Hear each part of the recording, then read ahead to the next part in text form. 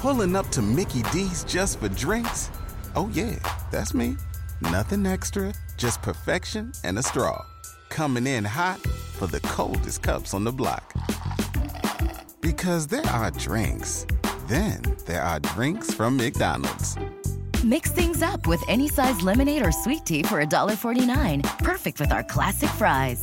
Price and participation may vary. Cannot be combined with any other offer. Ba-da-ba-ba-ba. Hello and welcome to episode 336 of the UK True Crime Podcast. I'm Adam.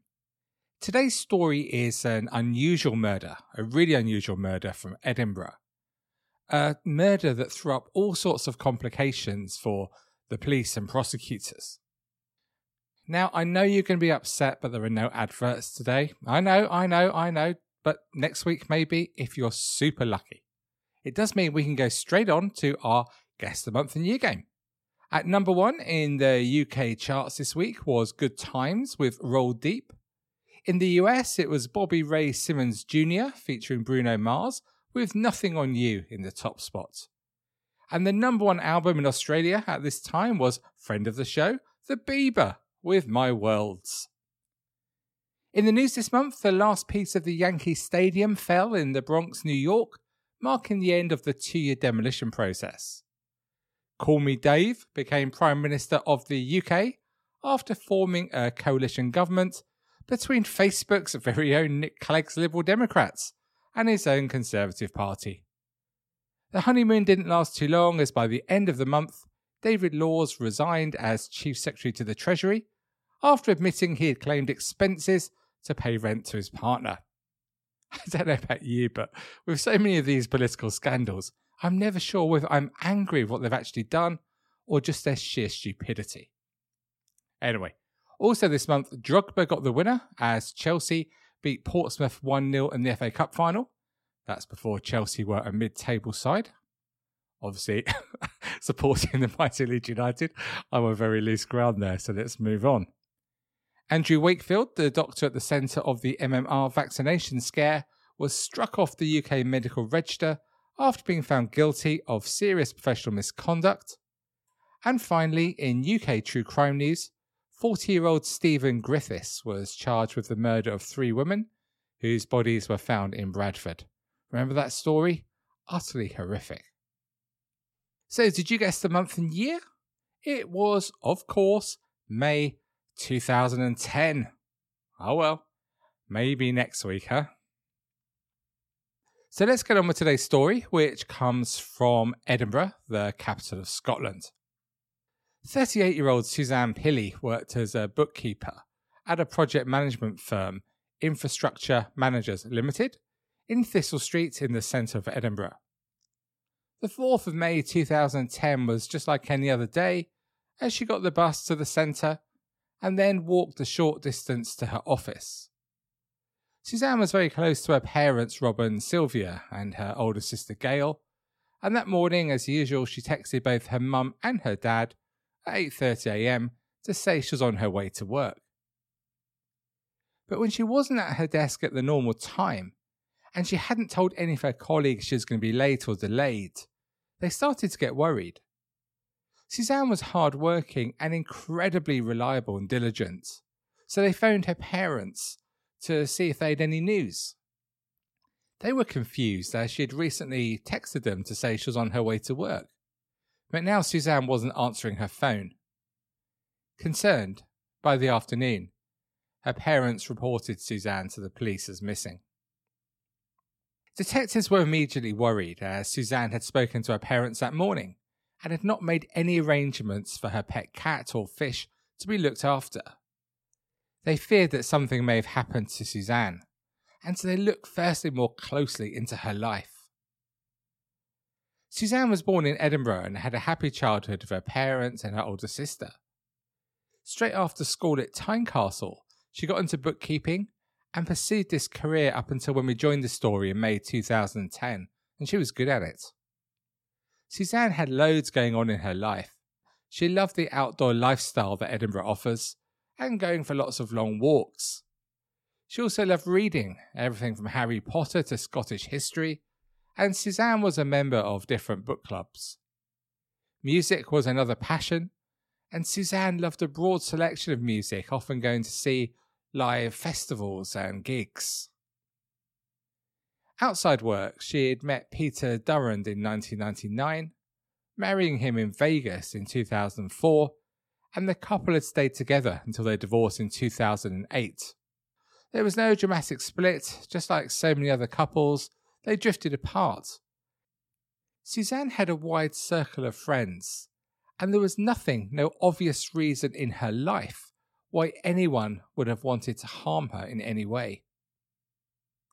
Edinburgh has very good, or very, or very bad, depending on your view, CCTV. And specialist CCTV analysts examined 84 cameras to try to capture her movements that morning.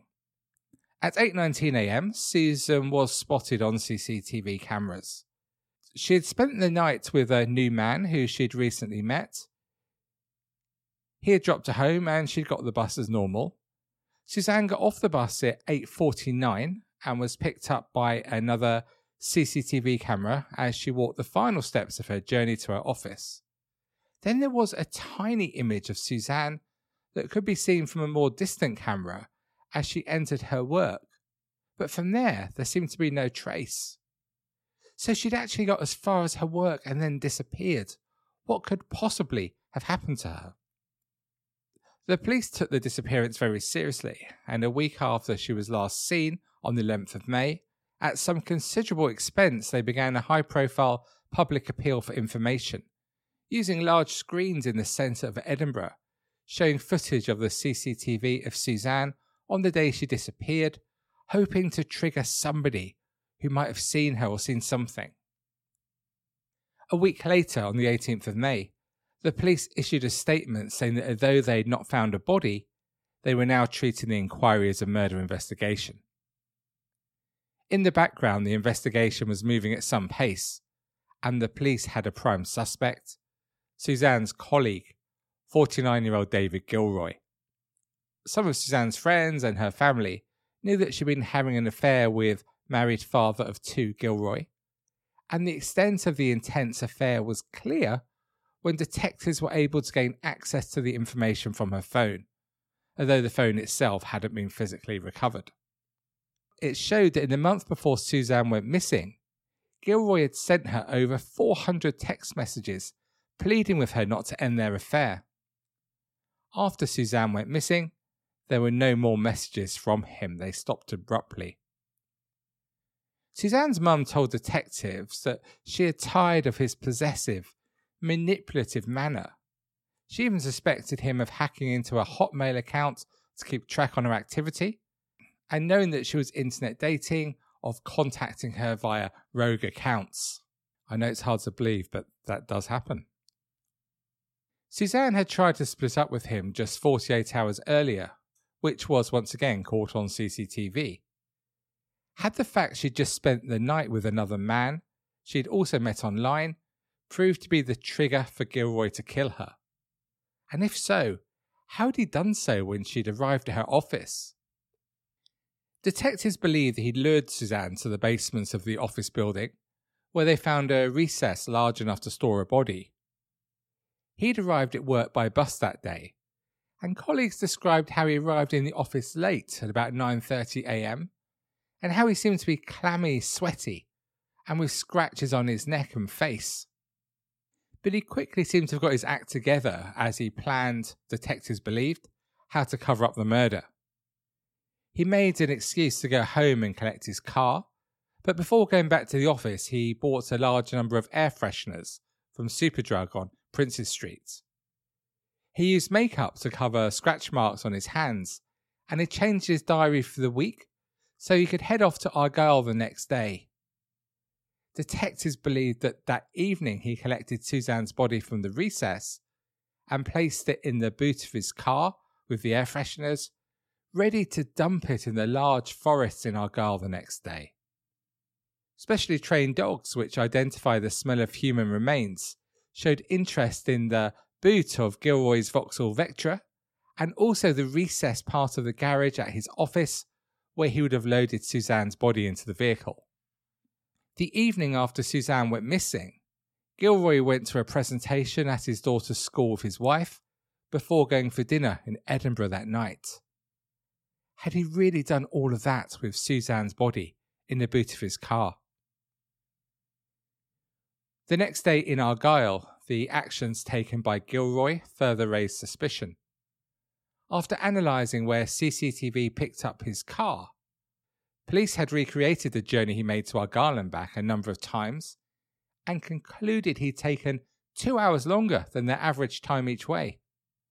And 124 additional miles were unaccounted for.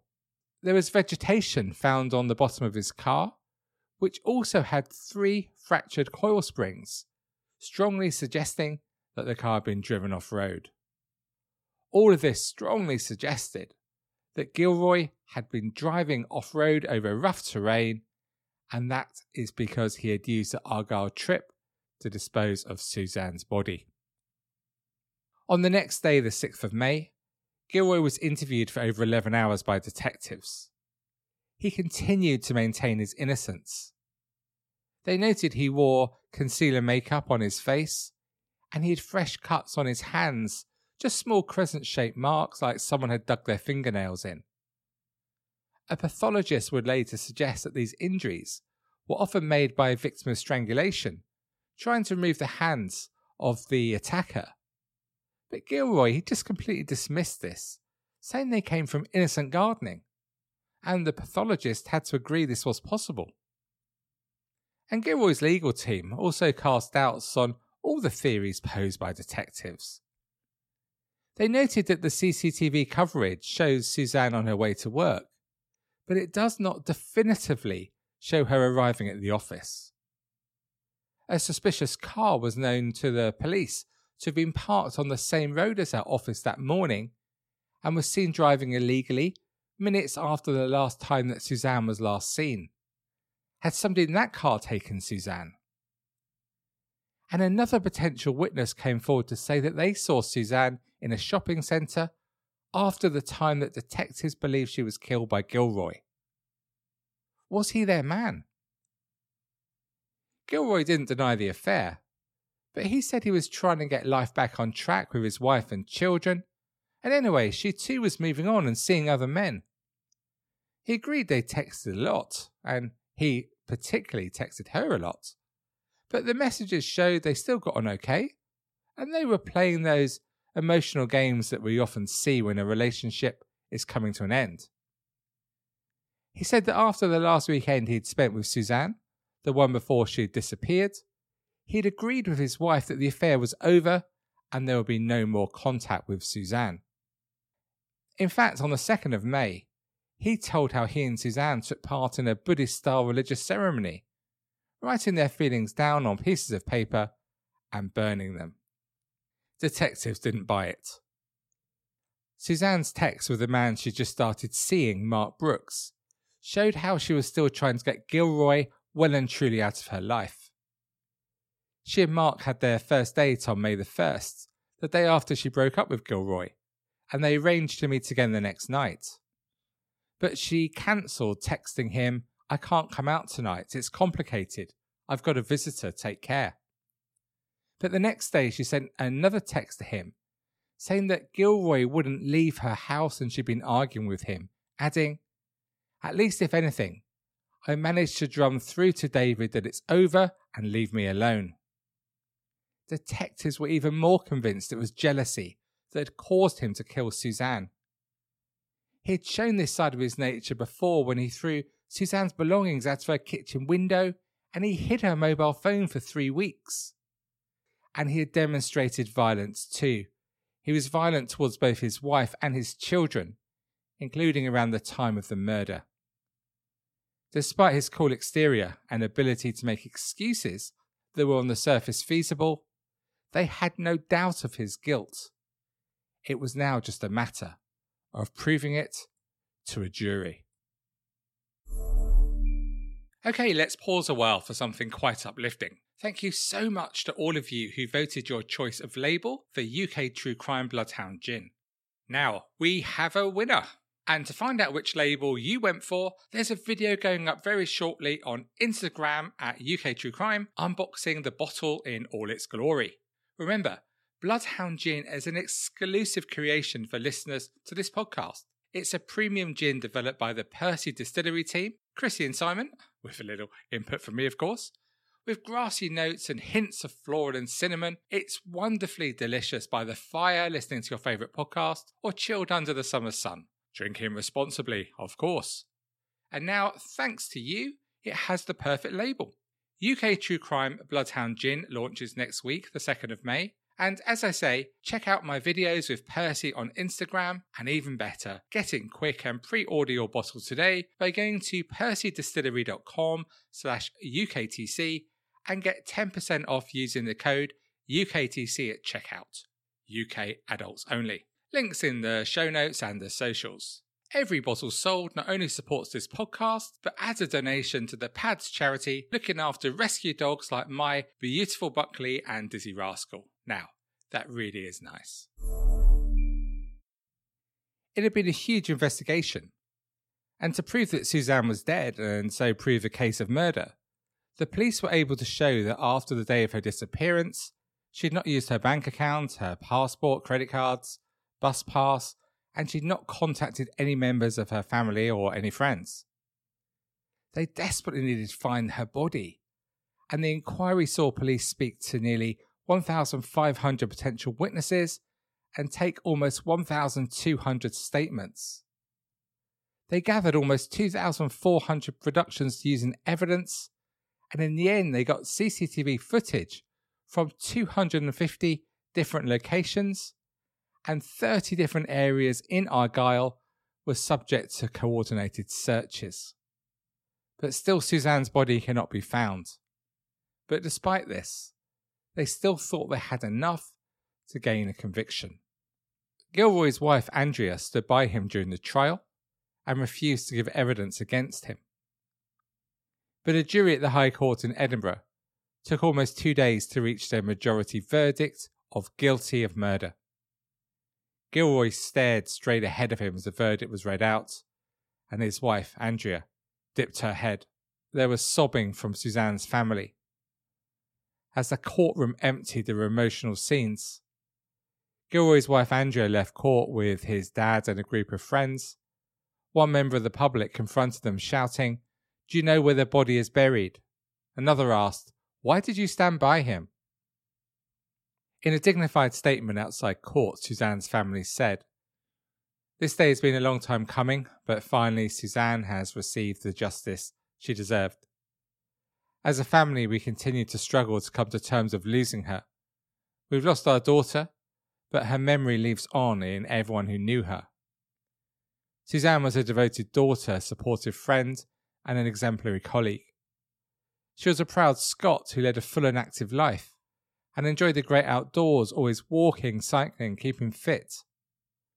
We've been met with nothing but kindness from her many friends during this time of great sorrow. Although the trial has ended, our ordeal goes on, and we hope that one day we can lay our daughter to rest." And on the 10th anniversary of Suzanne's death in 2020, her family again spoke about the pain of being unable to say a proper goodbye until she's found. Her dad, Rob, died in February 2019 without ever knowing what happened to his daughter. Suzanne's sister, Gail, she said, "For the past decade we've lived in a state of limbo, waiting for the news that Suzanne's body had been found, but we've never been able to get that closure. We accept that Suzanne was murdered and believe that the person responsible is in prison, but we feel we cannot say a proper goodbye until her body is found. Both my mother and I want to again thank the public who've continued to contact the police, which has always given us hope that Suzanne has not been forgotten. We understand that only one person can tell us where Suzanne is, but has refused to do so. Police Scotland will respond to any information and are committed to bringing us some form of closure. Their investigation can only conclude when Suzanne is found, so I would plead with anyone who knows something but hasn't come forward to search their conscience and get in touch. Not for our sake, but for Suzanne's. Please let us give her the burial and send-off she deserves. One other item I should mention here is the support that Suzanne's employer gave to the police investigation in what must have been a terrible time for them, with one employee murdered by another employee at their premises. It later emerged that Gilroy was sacked from his job there in July 2010, 2 months after he murdered Suzanne. In December 2012, Gilroy appealed against his conviction. This was rejected by the Court of Criminal Appeal in Edinburgh. Then he appealed to the Supreme Court in London. That too was thrown out.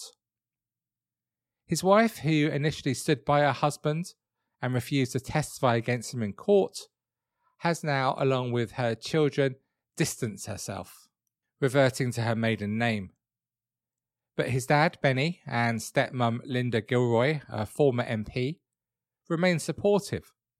And on the 10-year anniversary of Suzanne's murder, they released a statement concluding, "The thing is, there will be no closure on this case until the police are faced up with looking in a different direction for the answer as to what happened to Suzanne Pilley on the 4th of May 2010. We will now consider what else we can do to support David in his quest to clear his name, in the hope that a fresh inquiry will take place, which may stand some chance of uncovering the truth." So what do you make of what we've heard today? After struggling to meet the right man, as so many people do, Suzanne finally thought she had in Mark Brooks. They shared interest in music, particularly trance, and both enjoyed outdoor sports, walking, the sea, camping. Like her, enjoyed festivals and the arts, and her mum was hopeful she'd now finally found the one, saying Suzanne wanted someone to share her life with. She did not want to spend it alone. And she wanted a family too. Yet of course all of this was taken from her on that day in May 2010. So to the case itself, there was no body, no forensic evidence, and yet a man was convicted of murder. I appreciate we didn't hear the full evidence at the trial, but from what you have heard or what else you know about this story, I wonder if you believe that there's enough reasonable doubt in the case for the jury to have found Gilroy not guilty, even if they believe that he was responsible for Suzanne's murder. I wonder. For what it's worth, based on everything I've read, listened to and watched, I think he's absolutely guilty, and the appeal courts have backed this up. Frankly, the more you delve into Gilroy's behaviour, the more unpleasant a character he is. But enough of him. This is another of those disturbing stories where the murderer will not give the family the closure that comes with finding a body and providing a proper burial. I can't imagine just how hellish it must be to think of Suzanne lying somewhere in the desolate forests of Argyll. Suzanne's dad died before he could find out what happened to his daughter. Surely one day Gilroy will show the basic decency of sharing with her family and friends just what he has done with Suzanne. Thank you so much for taking the time to listen to this episode of the UK True Crime Podcast. To discuss this story and all aspects of UK True Crime, please join almost 90,000 of us on the Facebook group. Just search UK True Crime. And to support the show on Patreon, get access to bonus episodes and other exclusive content, just head to patreon.com/UK True Crime. And a huge thank you to my new supporters on Patreon. That's Lisa Chan, Ant Gunn, and Helen Lane. Thank you so much for your support. Okay, so all the links to UK True Crime Bloodhound Gin are in the show notes. And you can, of course, follow the story on Instagram at UK True Crime and on all my other social channels. Thank you so much for voting last week for the label. Look out for the unveiling of the bottle with the winning label, and remember to pre-order in time for launch week. Okay, so that's all for me for another week. So until we speak again on Tuesday, please do take it easy. And despite all the others, as we know it's always the others, stay classy. Cheerio for now. With With Lucky Land Slots, you can get lucky just about anywhere. Dearly beloved, we are gathered here today to... Has anyone seen the bride and groom? Sorry, we're here. We were getting lucky in the limo and we lost track of time. No, Lucky Land Casino, with cash prizes that add up quicker than a guest registry. In that case, I pronounce you lucky. Play for free at LuckyLandSlots.com. Daily bonuses are waiting. No purchase necessary. Void where prohibited by law. 18+. Terms and conditions apply. See website for details. Hello, it is Ryan, and I was on a flight the other day playing one of my favorite social spin slot games on ChumbaCasino.com. I looked over at the person sitting next to me, and you know what they were doing? They were also playing Chumba Casino. Coincidence? I think not. Everybody's loving having fun with it. Chumba Casino is home to hundreds of casino-style games that you can play for free anytime, anywhere, even at 30,000 feet. So sign up now at ChumbaCasino.com to claim your free welcome bonus. That's ChumbaCasino.com and live the Chumba life. No purchase necessary. VGW. Void where prohibited by law. See terms and conditions. 18+. Waiting on a tax return? Hopefully it ends up in your hands. Fraudulent tax returns due to identity theft increased by 30% in 2023. If you're in a bind this tax season, LifeLock can help. Our U.S.-based restoration specialists are experts dedicated to helping solve your identity theft issues. And all LifeLock plans are backed by the $1 Million Protection Package. So we'll reimburse you up to the limits of your plan if you lose money due to identity theft. Help protect your information this tax season with LifeLock. Save up to 25% your first year at LifeLock.com/aware.